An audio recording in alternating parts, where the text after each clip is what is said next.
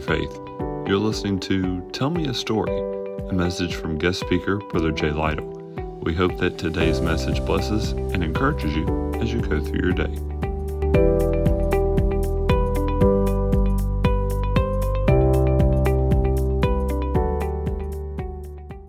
Amen. Would you stand with me? Tonight, Greater Faith, we have such a special treat. My dear friend, Brother Jay Lytle, who is out of the Heath Church and attends there at CLC, where Pastor NZ is the pastor. And Brother Lytle has led a tremendous ministry in the Bible quizzing ministry of the United Pentecostal Church. He's been a quiz master. He's led Ohio in that ministry, done great things. And Brother Lytle knows the Word. He's an anointed man of God.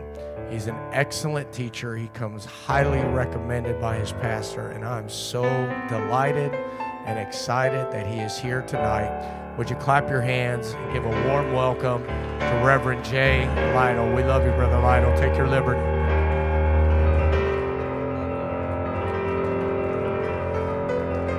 Let's give the Lord a hand clap of praise in this place. I feel the Holy Ghost.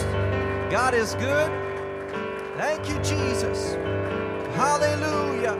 Thank you for what you're doing. Thank you for letting us be a part of it, Lord. Hallelujah. Amen. God is good. You can be seated today. Well, thank you, praise team. And I first met the Azzolinis about 15 years ago. And at that time, Ashley was a beginner Bible quizzer. And now here she is, married and serving the Lord and working. We just got to get her back in Ohio here sometime soon. I'm believing that.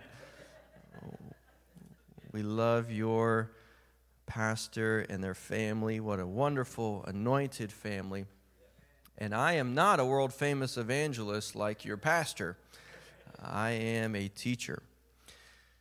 If you have your Bible with you, we're going to turn to Deuteronomy chapter 6, verse 20 and 21 this evening. In Deuteronomy chapter 6, Moses is writing to Israel, and he says this. He says, "When your son asks you in time to come, what is the meaning of the testimonies and the statutes and the rules that the Lord our God has commanded you? Then you shall say to your son, we were Pharaoh's slaves in Egypt, and the Lord brought us out of Egypt with a mighty hand." And then in Joel chapter 1 and verse 3, the prophet Joel writes these famous words. He says, "Tell your children about it in the years to come, and let your children tell their children. Pass the story down from generation to generation." Could we just pray together as we receive the word this evening? Lord, I pray that with open heart and willing mind I would receive your word in this place. Help me to hear your voice clearly and see your word as it is. For the word of the Lord is as silver tried in a furnace of earth, purified 7 times. And I pray that that word would be a lamp and a light this evening in Jesus' name. Amen. The message tonight is one of the most important tools that we forget to use. It's something strong enough to overturn nations and heal divides. It changes the way that your family sees the world. What we're talking about tonight is something that uses the past to shape the future and create identity. For the next few moments, I'd like to preach on this subject. Tell me a story. The year was 1968. The war in Vietnam was front and center on every American's mind. Dr. Martin Luther King Jr. had just been assassinated, and protests were igniting in every city. The United States was in turmoil, and the whole nation was hurting. And out of that chaos came something that no one had ever seen before, at least no kid in America anyway. A person appeared on televisions and radios with a calm, soothing voice and an incredible ability to tell a simple story. He was a Pennsylvanian, the son of a businessman, whose mother knitted clothes for those in the hospital, a shy introvert as a boy who was bullied because of his weight. He spent much of his time alone as a child, playing with puppets and learning piano.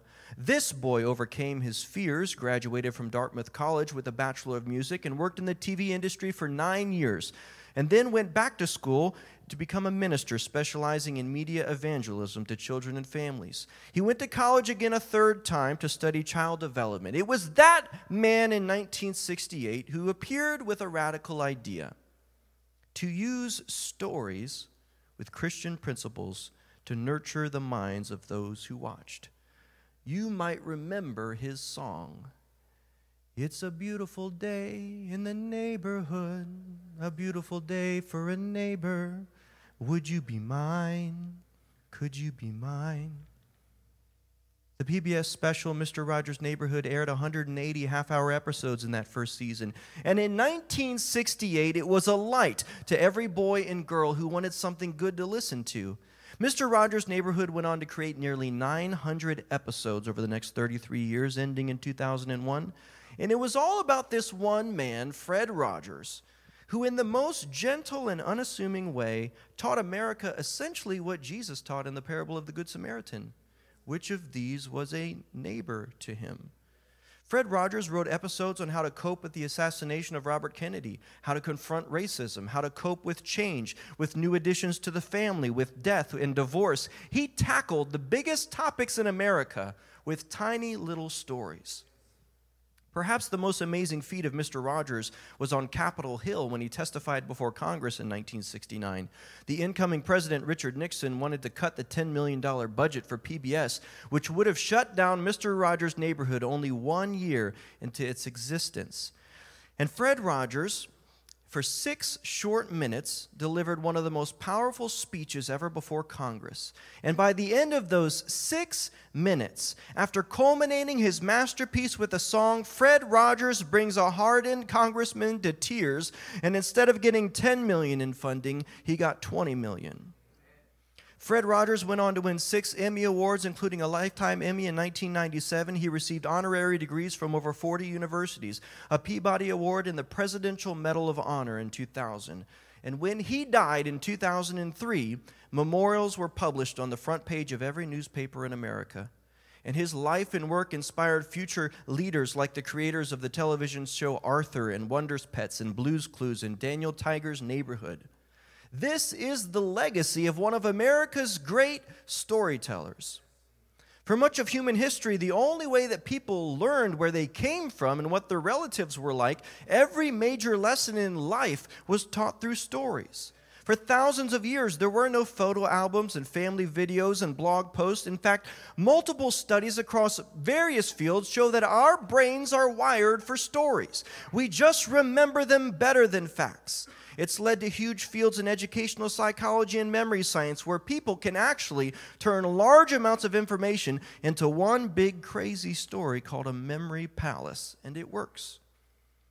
And you won't be surprised to hear that Jesus knew this too. Let's do some Bible mathematics. There's approximately 181,000 verses in the New Testament. 1 out of 5 are the words of Christ. After removing duplicates, Jesus spoke roughly 30,000 words in the New Testament. Of those 30,000 words spoken by Jesus, around 2/3 of them are stories. Let that sink in for a moment. 2/3 of every word your Savior spoke was a story. Now, there's one of two things going on here. Either literally 2/3 that Jesus spoke during the normal course of a day was a story, which seems completely impractical, or 2/3 of what the disciples remembered were his stories. If you take all the red letters in this book, it would take the average person 4 hours to read it all out loud. The disciples spent every waking moment with Jesus for 3.5 years. That's 17,000 hours living and talking with the Lord of glory, but all we have are 4 hours worth of content. That would be like you going to the same professor's class 40 hours a week for 8 years and only keeping 4 hours worth of audio. It's no wonder why John said in John 21:25, there's also many other things which Jesus did, the which, if they should be written every one, I suppose that not even the world could contain the books that could be written. Jesus talked with them all the time. So why is it that 3 out of the 4 hours that we have is a collection of stories? If you spent that much time with someone and then waited a couple years and wrote it down in a book, Matthew, Mark, Luke, John, you'd end up writing down the things that had the biggest impact on you. The disciples wrote so many stories because it's what they remembered the best. It's the stories that imprint themselves on our mind in a way that facts and rules never can. Jesus could have gotten his disciples together and said, hey guys, come around here. I want to tell you something. God forgives people. But he didn't do that, did he? Instead, he gathered them around and said, there was once a man who had 2 sons. And the younger son came to his father and said, Dad, I want my inheritance early. And he went to a far country and wasted that money on riotous living. And when every cent was spent and all he could eat was the husks that the pigs ate, and as he was sitting there in the mud, he thought to himself, I wonder if my dad will accept me back home. And he started walking back home, and a great way off, his father saw him and ran and kissed him and put a robe about him and threw in a party, because this, my son, was dead and is alive. He was lost and is found. He could have gathered the disciples together. He could have said, God forgives people. But instead he said, imagine you had 100 sheep and one of them wandered off. Wouldn't you leave 99 of them safe in the pasture to go search after the one? And when you find the one, you'll put it on your shoulders and you'll carry it home, because your sheep was gone and lost, but now it's come back and it's found. That's how God feels about you when you come back to him. When the lawyer in Luke chapter 10 asked Jesus, who is my neighbor? Jesus saw through his question and realized that he had a problem with compassion. And Jesus could have answered the question very simply. He could have said, your neighbor is anybody that needs help, but it never would have penetrated the heart of that lawyer. Instead, what Jesus said was, there was once a man walking from Jerusalem to Jericho, and he fell among thieves. And he was robbed and beaten and left half dead. And every lawyer standing there thought to himself, hey, I've walked the road from Jerusalem to Jericho, and I've wondered before, what if I fell among robbers? And at this point, they're invested in the story because they're thinking that could have been me. And Jesus said a Levite walked by and didn't help him. And then a priest walked by and didn't help him. And at this point, the lawyer's invested in the story. He's like, oh, why wouldn't they stop and help the man? What if that was me there? And then Jesus tells them, and then a good Samaritan walks by. Samaritan. I thought we don't like them. You see, Jesus was trying to solve 2 problems with one story. He was trying to address his lack of compassion and his racism in the same story. Jesus was attacking that with a simple lesson. The Samaritan comes by and treats his wounds and carries him to an inn and pays for his expenses. Now, which of these was a neighbor to him? And that lawyer, confronted by the conviction in his heart, said, the one who showed him mercy. And Jesus looked him in the eye and said, go and do likewise. The power of a story. I'm offering to you today that there are 2 stories that need to be told. The first is God's story, and the second is yours. When I say God's story, I'm talking about the hundreds of stories scattered throughout time and space, culture and creed that have shaped the world above any writing ever created. Telling God's story is knowing these stories, big and small. From the 2 verses mentioning Tola, the judge of Israel, to the 848 mentions of Moses across 31 books. From the pride of Jephthah, to the ignorance of Samson, to the courage of women like Ruth and Esther in jail. There are countless stories to tell. From the faithfulness of the prophetess Anna to the alabaster box of Mary, is there a young girl rising up in this church who knows from the stories that she hears that there's a place for her in God's kingdom too? In these pages, the 66 books, the 1,189 chapters, the 31,102 verses, it's 40 authors spanning thousands of years. There's something for everyone in every life situation. College students can go to Daniel chapter 1 and read about his years at the University of Babylon. Young ministers go to 1 and 2 Timothy. When things aren't going your way, you can go to Genesis chapter 39 and read about when things weren't going Joseph's way. Some of the most inspiring women in the Bible, some of the most inspiring women in history are found in the Bible. Ruth was committed. Esther was brave. Vashti was modest. Mary was patient. Deborah was inspiring. Anna was persuaded. Hannah was fervent. And Abigail was wise. This is still the best book on worship. Asaph shows us how to praise in Psalm 81:1. David shows us how to dance. Moses shows us how to bow. And Paul and Silas show us how to sing. In this book, there's something for everybody in every situation. Esther shows us how to step out. Job shows us how to hold on. Genesis tells us the beginning of the matter, and Ecclesiastes tells us the conclusion of the matter. Hezekiah stopped the time. Elijah stopped the rain. David stopped the giant. Phineas stopped the pain. The prodigal came back. Jonah ran away. The leper returned, and Ruth chose to stay. Joseph got promoted. Daniel got accepted. Tola got a mess, and Peter got rejected. So what do you need?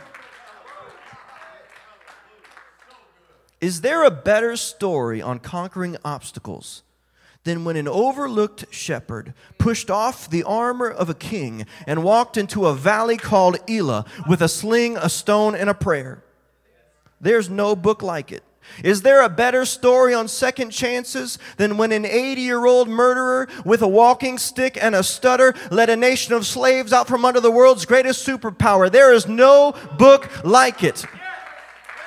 Is there a better example of love than when a little manger led to a rugged cross and an empty tomb and a pathway to heaven? There is no book like it. Only in God's kingdom can you love your enemies and bless those who curse you and do good to them that hate you. Only in God's kingdom can you move forward by standing still. Only in God's kingdom can death be a requirement for life. And only in God's kingdom does ruling mean serving.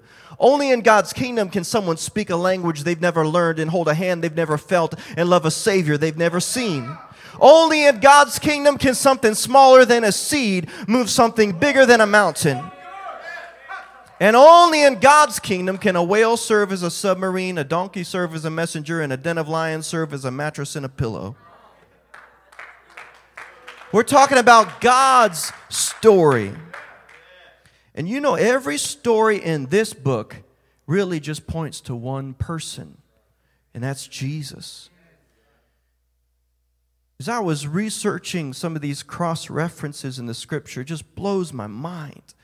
You realize that in Exodus, when you read about Moses, you're really just reading about Jesus. Both Moses and Jesus, when they were born, survived the attempts of a wicked king to take their life. Both Moses and Jesus were hidden in the land of Egypt. Both were saved by their mothers, then adopted. Moses became a prince of Egypt. Jesus became the Prince of Peace. Both held their true identity secret. Both saved a woman at a well. Both became shepherds and delivered their people from Egypt. Both were rejected by the ones they were meant to deliver. Both preached sermons from a mountain. Both spent 40 days fasting and performing signs and wonders. Moses' life was meant to point you to Jesus. Both Jonah and Jesus were called to preach repentance to the nations. Jonah was willing to dive into the sea to save everyone on his boat, and Jesus was willing to dive into death to save all mankind. Jonah spent 3 days in the depths of the sea. Jesus spent 3 days in the depths of the grave. Both rose out of their tomb on the third day and for 40 days preached deliverance to all who would listen. Jonah's life was meant to point you to Jesus. Both Melchizedek and Jesus were described as high priest and king of Israel at the same time. Both Elijah and Jesus prophesied over Israel, multiplied food, raised the dead. Both Elijah and Jesus fled from a wicked ruler, fasted 40 days in the wilderness, commanded Israel to repent. Elijah walked through the water. Jesus walked on the water, and both were taken up into heaven. Elijah's life was meant to point you to Jesus. Both Isaac and Jesus, Both Isaac and Jesus were beloved sons of a righteous father. Both Isaac and Jesus were children of Abraham. Both Isaac and Jesus walked up Mount Moriah to be offered as a sacrifice. Both carried the wood that would be used for that sacrifice. Both were bound on that wood that they carried. Both willingly laid their lives down. Isaac was saved by the hidden ram, and Jesus became the perfect lamb. Isaac's life was meant to point you to Jesus. We're talking about God's story. This one was the craziest of all. Both Joseph and Jesus. Remember Joseph and his coat of many colors? Both Joseph and Jesus were conceived by miraculous birth. Joseph by the barren Rachel and Jesus by the Virgin Mary.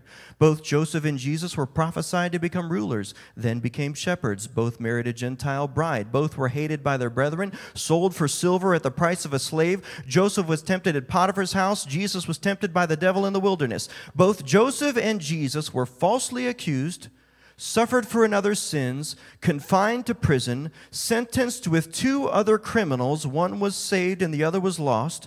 Both Joseph and Jesus were exalted after their suffering. Joseph held Pharaoh's seal over 7 years of famine, and Jesus breaks the 7 seals of famine in Revelation chapter 6. Every knee bowed to Joseph in Egypt, and at the name of Jesus, every knee shall bow, of things in heaven and things in earth and things under the earth. Joseph held the bread of life, and Jesus was the bread of life. Joseph's life was meant to point you to Jesus. Nearly every hero of the faith in the Bible, their life either directly through prophecy or indirectly through types and shadows points you to Jesus. That's the first story, is telling God's story. We got to talk about it.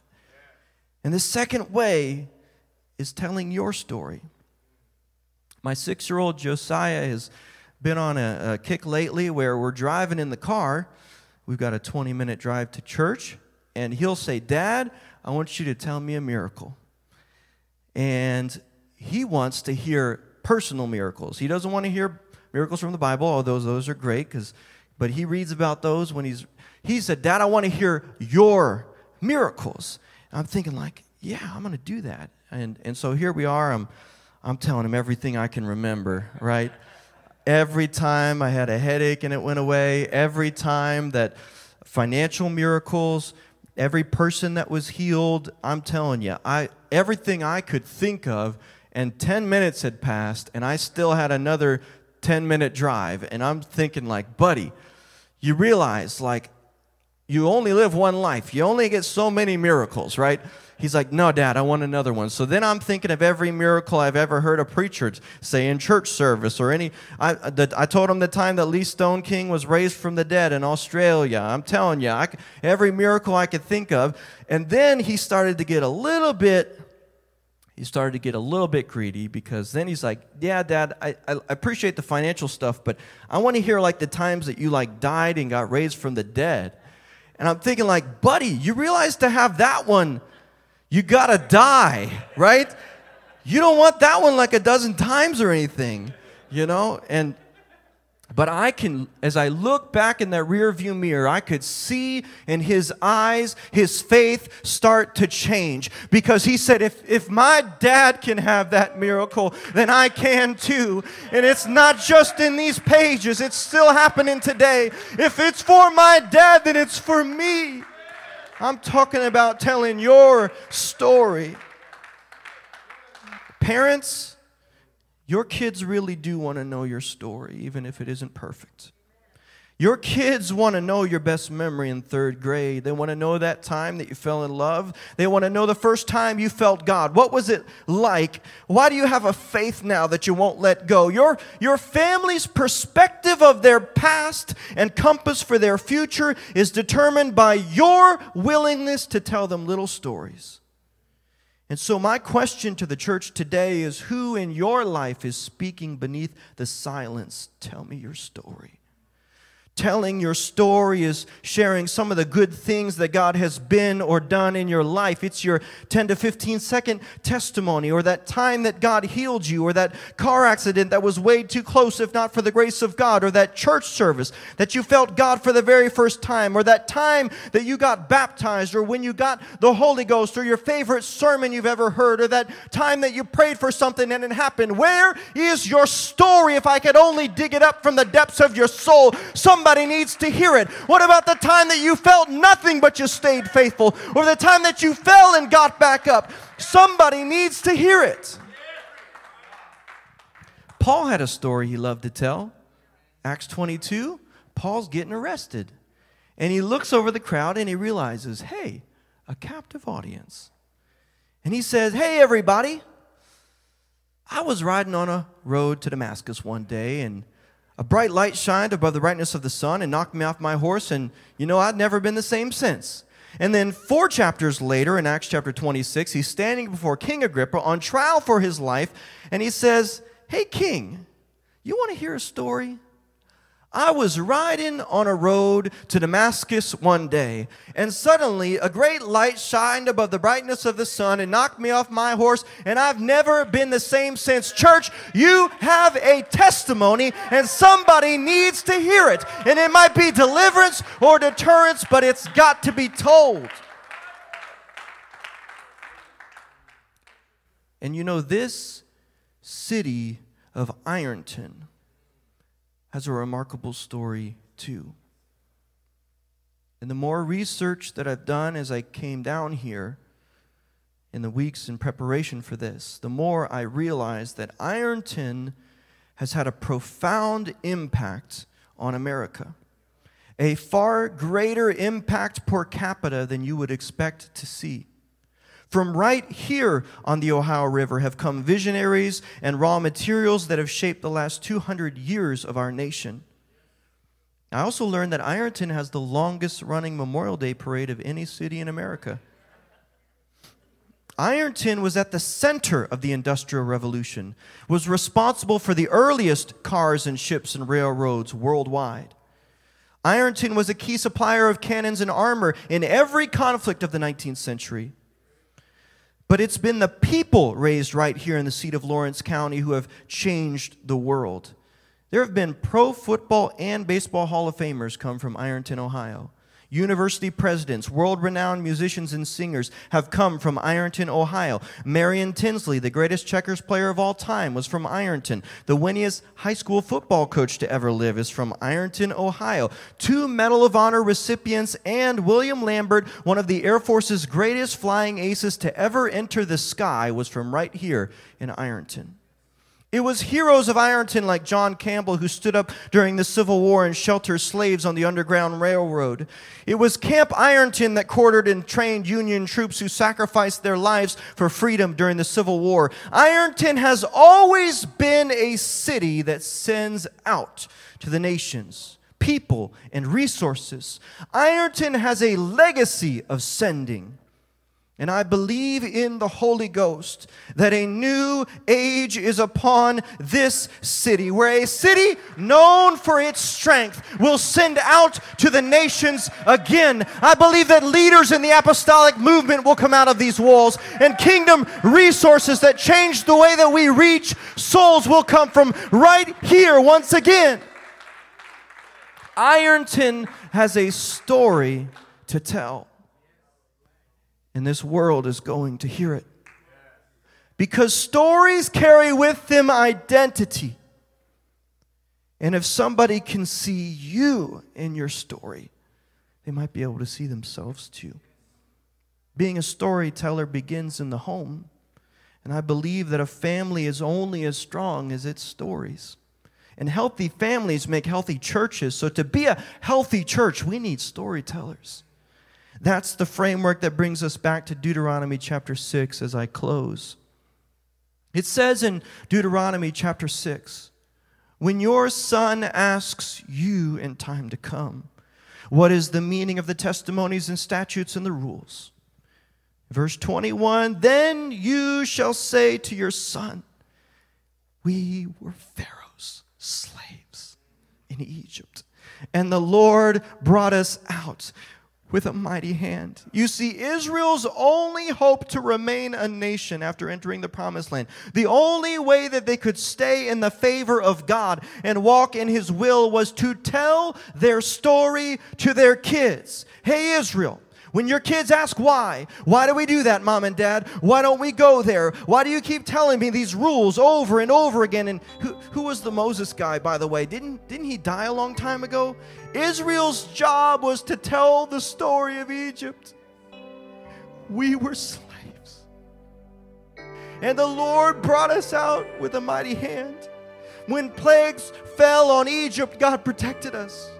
When they had darkness, we had light. When fire and ice fell from heaven, the clouds parted over Goshen's land. And when death passed over, we were covered by the blood. When we got to the Red Sea and Pharaoh's army was behind us, as our hearts fell inside of us, we saw Moses lift up his rod, and a strong wind split that sea. And with a wall of water on one side and a wall of water on the other side, we walked across on dry ground. And as Miriam's timbrel played, we knew that we weren't slaves anymore. Church, Israel's only chance to survive as a nation hinged on their ability to tell a 2-minute story. And you know what? By all accounts we have, they did. In Joshua 24:31, it says, Israel served the Lord all the days of Joshua and all the days of the elders that outlived Joshua, which had known the works of the Lord. How? How did they know all the things that God did in the past? That Jordan generation became a generation of storytellers. I'm finished. Let's stand. I have a very specific challenge for the church tonight, and so I need you to listen closely. We're going to pray here in a moment.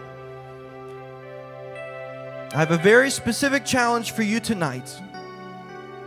I want you to pray that the Lord will show you 3 stories that you're going to share with your kids, your grandkids, somebody you mentor, whoever it is in your life that's looking to you. 3 stories. I want you to tell a story in which you laughed, a time you cried, and a time God touched you. A time you laughed, a time you cried, and a time God touched you. I mean to mobilize your testimony this evening. And then I want you to share that with them over the next few days. That's right, Brother Lytle is giving you homework. There's an easy out here. You just go up to him and you say, Brother Lytle gave us homework and I'm here to turn in the assignment. I'm serious. A time you laughed, a time you cried, and a time God touched you.